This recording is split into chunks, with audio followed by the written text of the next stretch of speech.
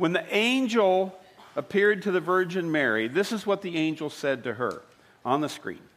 "Do not be afraid, Mary. You have found favor with God. You will conceive and give birth to a son, and you are to call him Jesus. He will be great and will be called the Son of the Most High. The Lord God will give him the throne of his father David, and he will reign over Jacob's descendants forever." Say the last phrase with me. His kingdom will never end. God will give Jesus the throne of David, and his kingdom will never end. Faith in Christ puts you in Christ's kingdom. When you give your heart to Jesus Christ, you give your heart to a king. To a king. And so the first question you and I need to ask ourselves is Christ the king of my life?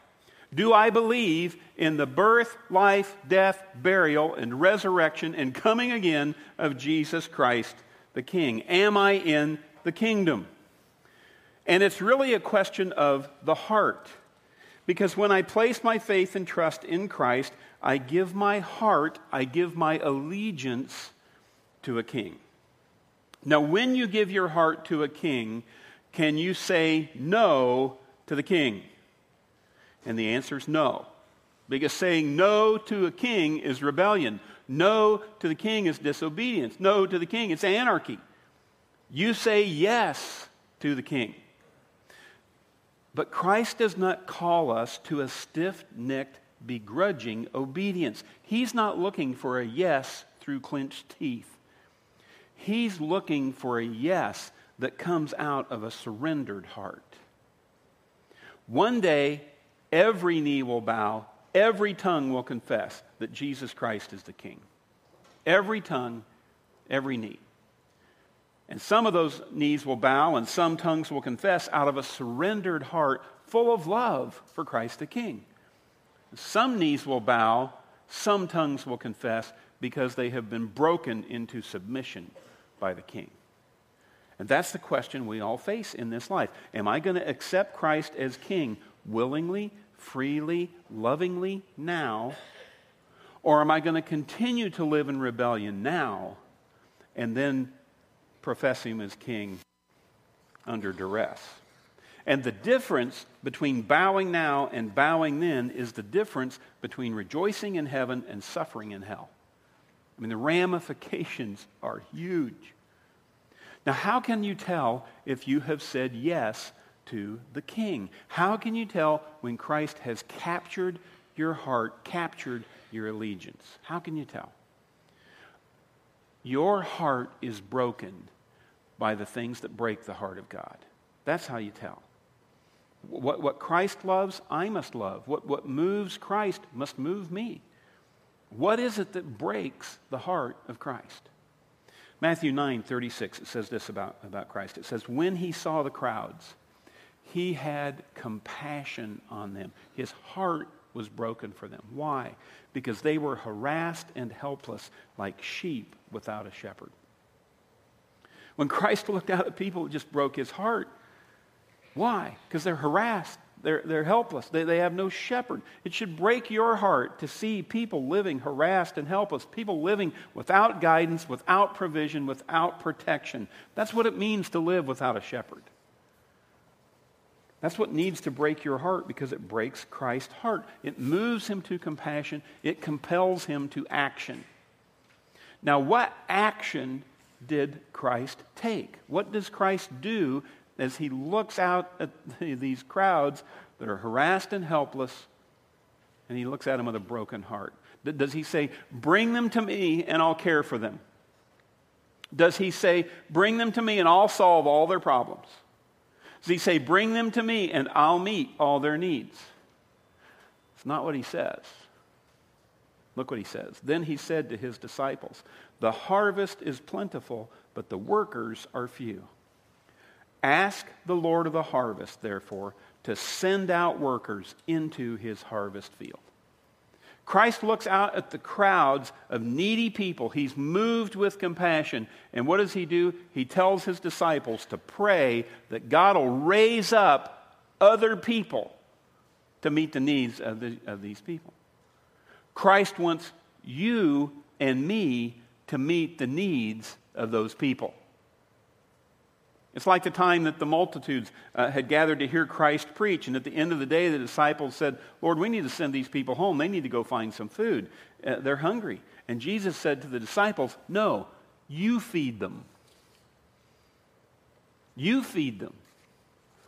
And then Jesus took the few fish and the few loaves of bread that they had, and he blessed it, and he gave it to the disciples, and the disciples fed them. Jesus didn't feed them. The disciples fed them. Now here's the problem. Too many people in the church who claim Christ as king aren't trusting Christ for guidance, provision, and protection. Too many people in the church aren't obeying the king. They aren't doing what the king says to do. So instead of being able to step out in the power of Christ and make a difference in the lives of other people, these believers are living harassed and helpless lives themselves. There's no difference between how they're living and how the lost people are living around them. There's no way the believers can help their neighbors because the believer's life is just as crummy as their neighbors. Instead of being able to be workers in the harvest field for the king, our disobedient, undisciplined lives make us powerless to help anybody else, even ourselves. When I give my heart to the king, my heart must be broken by the things that break the heart of God. I must let Christ take my cold, dead, stony, disobedient, selfish, willful heart and break it. I must submit my will to the will of the king. Now, how do I know what the will of the king is? Well, we discover the king's will as we study the Bible. It's in God's word that you find the purpose for your life. It's in God's word that you find your instruction. God's word gives you your marching orders. God's word gives you God's decrees that you are to follow. The Bible gives us the king's commands. Your entire life and ministry must be based upon God's commands. God has revealed his plan for you personally and for the building of his kingdom in the world right here, right here. Let's read this next verse together. Read this out loud. All Scripture is God-breathed and is useful for teaching, rebuking, correcting, and training in righteousness, so that the man of God may be thoroughly equipped for every good work. You want to be thoroughly equipped to do what the king wants you to do? Find it in God's word. I find the answers for how to live my life. I find God's expectations for my life and ministry. The Bible provides me with examples and strategies for me to follow so I can impact others for Christ. But the king's commands are not just to be read, they're to be obeyed.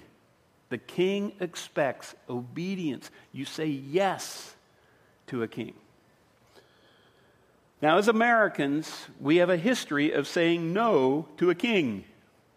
I mean, our country was founded by virtue of a revolution where we said no to a king. And it permeates in our culture, in our movies, in our legends, in our stories. We revere the rebel more than we revere the king.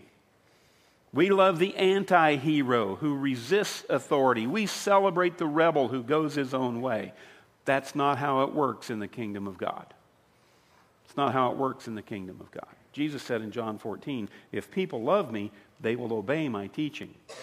Those who do not love me do not obey my teaching. You know, lots of people say they love Jesus. Lots of people pretend they love Jesus. Lots of people intend to love Jesus. But Jesus says the acid test of your love for him is, do you obey his commands? If you obey his commands, then you love him. If you don't obey his commands, doesn't matter what you say. Doesn't matter what you pretend. Doesn't matter what you intend. He says, you don't love me. It's that simple. So, what are the commands that we're supposed to obey? In the Bible, there are two passages that every Christian calls them great. It's the Great Commandment and the Great Commission. Let's read them together out loud here. First, the Great Commandment. Man came to Jesus one day and said, Lord, out of all the commandments, what's the greatest one? Here we go. Jesus replied, Love the Lord your God with all your heart and with all your soul and with all your mind. This is the first and greatest commandment. And the second is like it. Love your neighbor as yourself. All the law and the prophets hang on these two commandments. Jesus says if you want to sum up the whole Old Testament, all the law, all the prophets, you can sum it up in two sentences. Love God, love your neighbor. Great commandment. Great commission. Jesus is getting ready to ascend into heaven. He's giving his disciples their marching orders for what they're supposed to do while he's gone. Then Jesus came to them and said, read it with me. Then Jesus came to them and said, all authority in heaven and on earth has been given to me. And I want to just stop there and notice, all authority in heaven and on earth. It's the king deal here. I mean, Jesus has the authority to tell you to do this. He's the king. He's telling you what to do. You got to say yes to the king. Let's keep reading. Therefore, go and make disciples of all nations, baptizing them in the name of the Father and of the Son and of the Holy Spirit, and teaching them to obey everything I have commanded you. And surely I am with you always to the very end of the age. I mean, Jesus couldn't have made this any clearer. He couldn't have made it any clearer what he wants you to do. If he had rung your doorbell, walked into your living room, sat down on your couch, pulled the remote and Cheetos out of your hand and said, this is what I want you to do. Couldn't have been any clearer. I mean, what's in these verses? 5 things. First, love the Lord your God. That's worship. Love your neighbor. Ministry. Go preach the gospel. Evangelism. Baptize believers. That's fellowship. Teach to obey Christ. That's discipleship. These are the commands of the king. You want to know what God wants you to do? There it is, right there. It's all summed up for you. And a healthy disciple obeys and keeps all 5 of these purposes in balance. Because the goal here is not partial obedience. The goal isn't to look over the list of 5, pick out the 2 I really like, and then do them a whole lot. No, that's partial obedience. And God desires complete obedience because God knows that health, spiritual growth, spiritual maturity comes from doing all 5. Reward is found in complete and full obedience to all 5 purposes. Now, folks, that's the micro purpose. That's the personal purpose. Today, I want to jump to the macro purpose that God is up to in our world. I mean, what is the big thing that God is up to in the world? And I just want to be clear, it's not that Jesus wants to be your king. Jesus Christ is your king. It's not that he wants to be, he is your king. You just need to realize it and receive him as king. It's not that Jesus Christ wants to be the king over all the earth. Jesus Christ is the king over all the earth. The people of the earth just need to realize it and receive him as king. God has had the plan in place from the very beginning for that to happen. God has a plan for earth to receive her king. He's on top of this. And he's been working at this. And the cool thing is he invites you and me to play a part. He invites you and me to participate in that process of receiving Christ as king. Let's take a look at this. On your notes on the screen. God's macro purpose was, God has a plan to bless all the nations of the earth through the nation of Israel. God promised that to Abraham 4,000 years ago. And God is still keeping his promise. God said, and through your offspring, all the nations on earth will be blessed because you have obeyed me. One man, Abraham, obeyed God, and God is blessing the whole world through him and his descendants. This truth was pointed out to Pharaoh. The 10 plagues in the book of Exodus, remember the frogs, the flies, the lice, the boils, the blood, the locusts, the death of the firstborn child. What was God's motive behind all of that? You know, Pharaoh was stubborn, wouldn't let the Israelites go. Why didn't God just kill him and be done with it? Look at this. Exodus 9. God says, I have let you live for this reason, to show you my power, so that my name will be talked about in all the earth. Joshua says he did this so all the nations of the earth might know that the Lord's hand is powerful. This happened way back in 1400 BC. And still today, all over the world, on Easter weekend, Passover weekend, they show the Ten Commandments movie.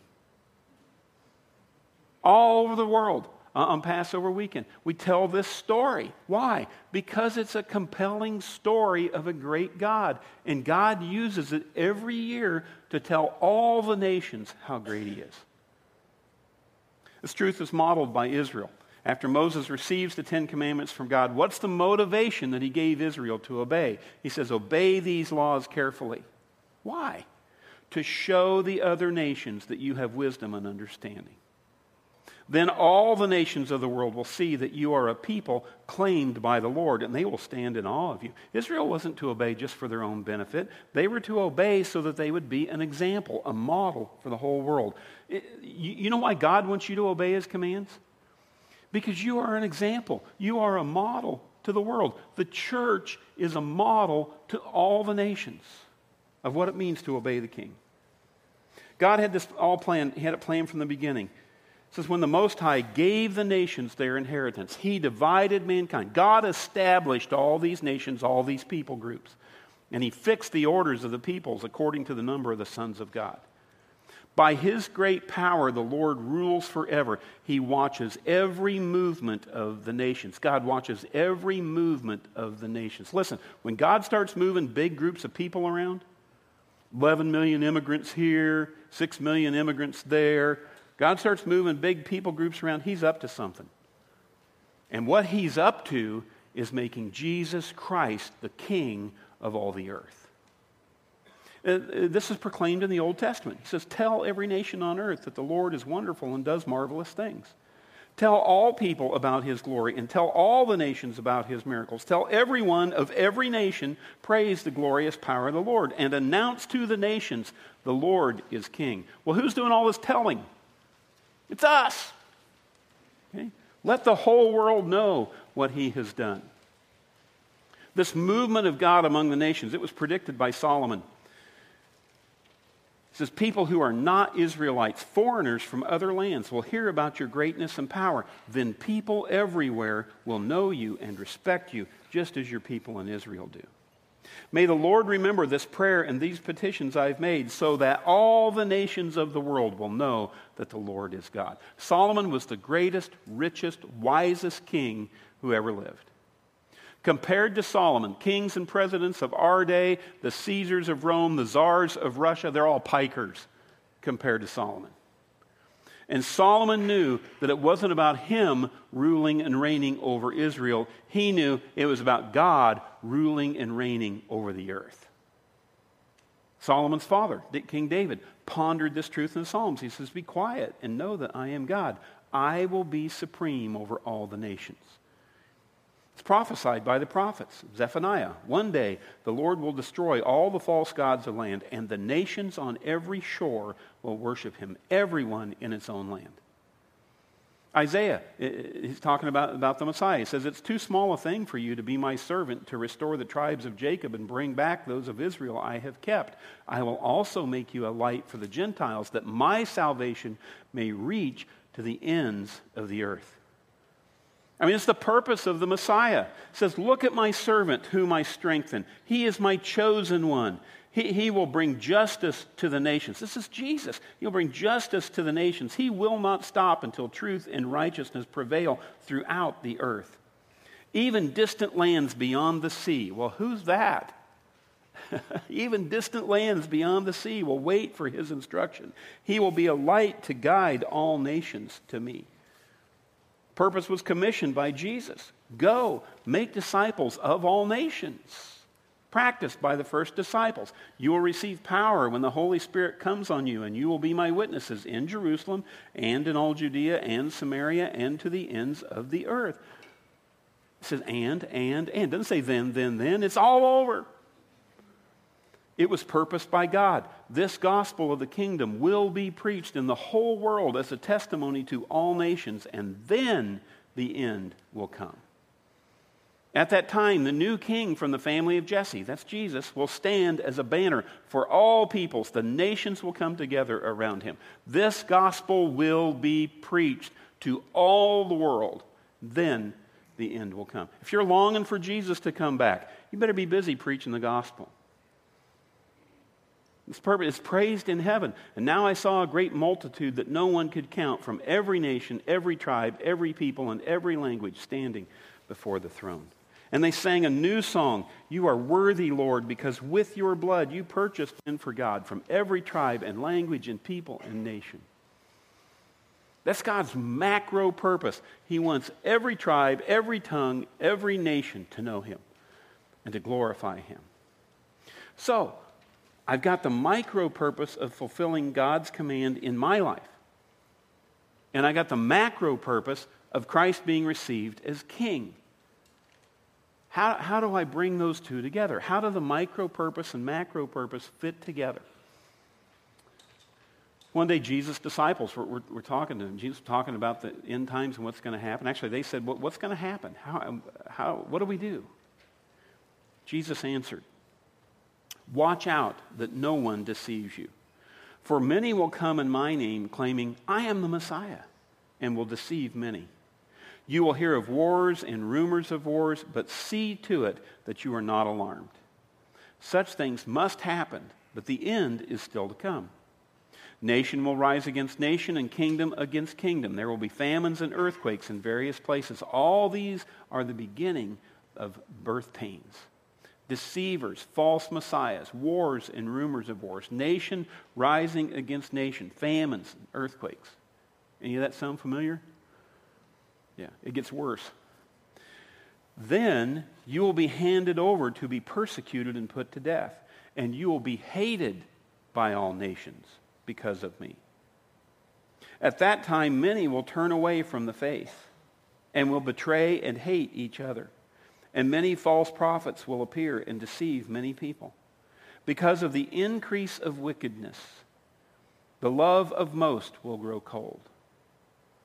But the one who stands firm to the end will be saved.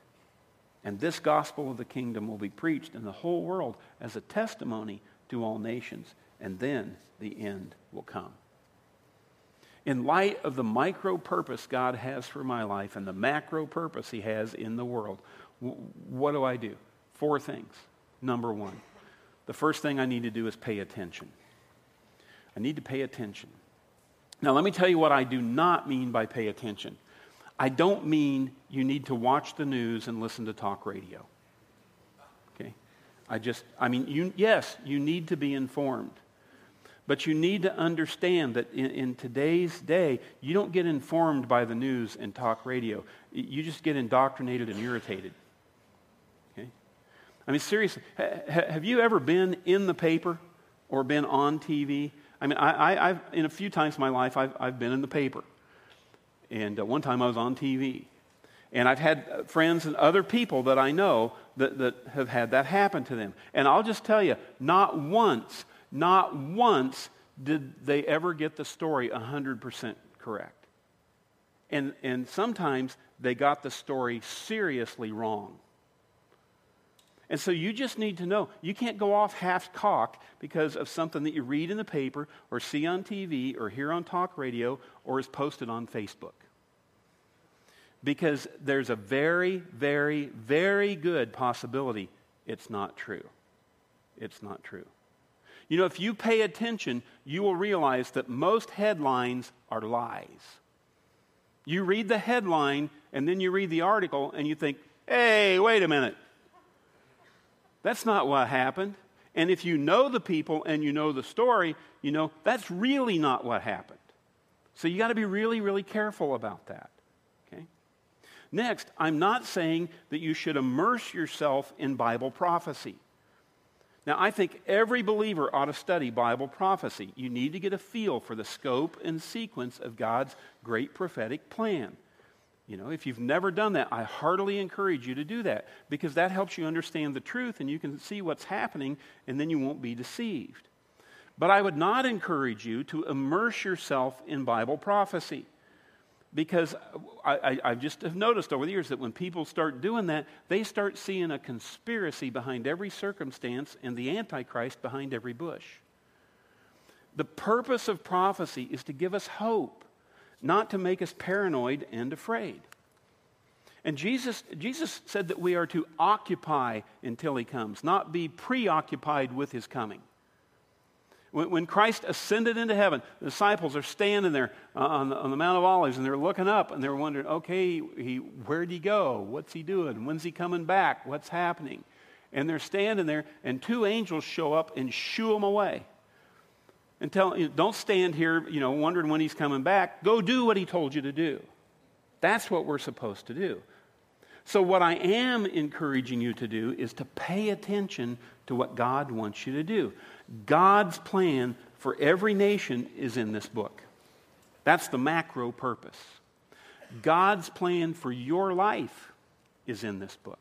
That's the micro purpose.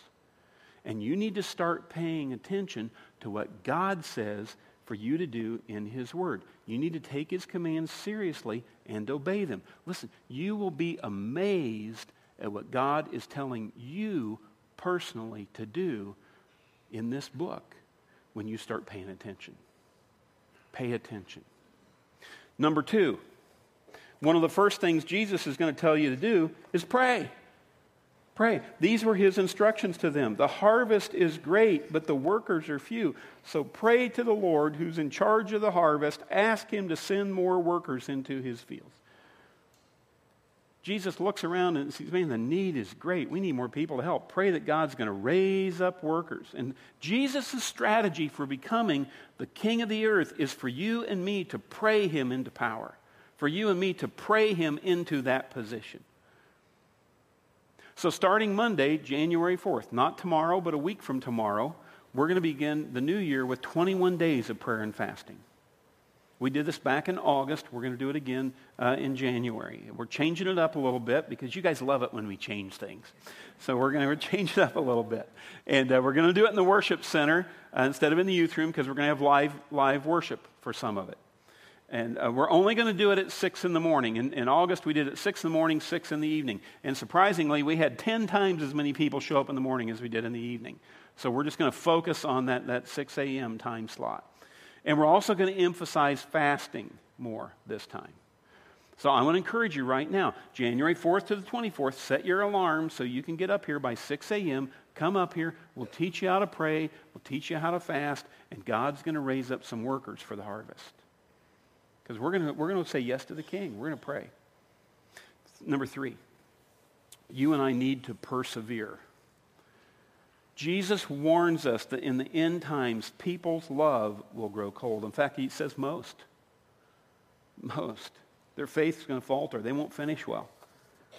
And I tell you, I see this happening all around us today. I mean, people are giving up on God and walking away from the church. I see couples who've been married for years give up on their marriage and their family and walk away. Why? Because their heart's grown cold. Their faith is weak. They're falling away. And God's not surprised by that. God told us that it would happen. But he warns us, don't let it happen to you. Don't let it happen to you. You need to persevere. So that when you have done the will of God,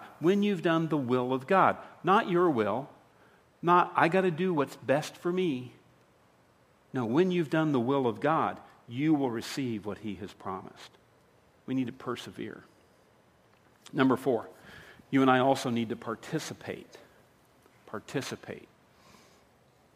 Rockwork, we do 4 things to accomplish God's 5 purposes.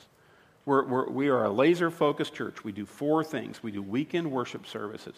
And you just need to be faithful in attending weekend worship. You need to come to a service faithfully every weekend, and you need to bring somebody with you. It's one of the micro and macro purposes of God, worship. It's one of the reasons why you're still alive, is so you can come up here and worship and bring somebody with you. We do small groups. Our small group sign-ups are happening right now. We've got groups for kids, teens, students, men, women, couples, mixed groups. You just need to pick out a group, get plugged into a group for the spring semester. Third thing we do is Growth Track. Growth Track is discipleship. It's teaching people to obey what Christ has commanded. And Growth Track, we do it every Sunday afternoon. And so the first Sunday in January, not today, but next week, the first Sunday in January, we're going to offer 101 Church. And that's just our basic class that helps you to get connected with Christ through salvation and connected with the church through membership. And then on the second Sunday of January, we offer 201 Essentials, and that's where we teach you how to read your Bible, how to pray, how to give, how to connect with God and His people, so you can be spiritually healthy and grow. Third Sunday of each month, we offer 301 Discovery, and that's where we help you discover your spiritual gifts, your personality, and your passion for ministry. So you can find a place to work in the harvest. So you can find a place to serve in the ministry here at Rockbrook. Fourth Sunday of the month, we offer 401 Dream Team. Dream Team's the fourth thing that we do. That's all the teams that make all the ministry happen around here. And we'll get you plugged into one of those teams, and we'll get you off of the bench and into the game. Why? Why do we do all that? Because God calls you to participate. Look at this verse, 1 Corinthians 12. All of you together are Christ's body, and each of you is a part of it. All of you together. That's every believer on planet Earth are Christ's body. Each of you is a part of it. For God to accomplish His macro purpose of Christ becoming king over all the earth, He needs to accomplish the micro purpose of Christ becoming the king in your heart. All believers all over the earth are mysteriously connected to Christ's body. I mean, it's an amazing thing. Folks, it's a truly staggering thing when you really begin to ponder that. That all believers everywhere are part of Christ's body. And so when you, as a part of Christ's body, when you fail to grow to full health and maturity in Christ, it diminishes the body of Christ. It diminishes the purposes of God. It truly does. Because you're a part of the body. You know, in your body, when one cell becomes unhealthy, it puts the whole body at risk. One cell puts the whole body at risk. So your spiritual health and growth and development, it doesn't just affect you, it affects the whole church. And it affects not just the church here, it affects the church everywhere. That's why the Bible spends so much time encouraging you to receive and obey the King. Because the ramifications have a far greater effect than you can even comprehend. So pay attention, pray, persevere, and participate. Show up on the weekend. Bring somebody with you. Get in a small group. Take somebody with you. Come to Growth Track. Bring somebody with you. Get on a dream team. Take somebody with you. It's what the King, who loves you enough that He gave His life for you, commands you to do. Let's pray together. God, we just thank You so much for Your wisdom. We thank You that You care about us, that You love us enough, that Your Son came to die for us. We thank You that Christ loves us enough, that His heart's broken. And that in Your wisdom, You have created a plan. You have created a plan to meet our needs and to bring glory to Your name all over the earth. And that plan is the church, the body of Christ.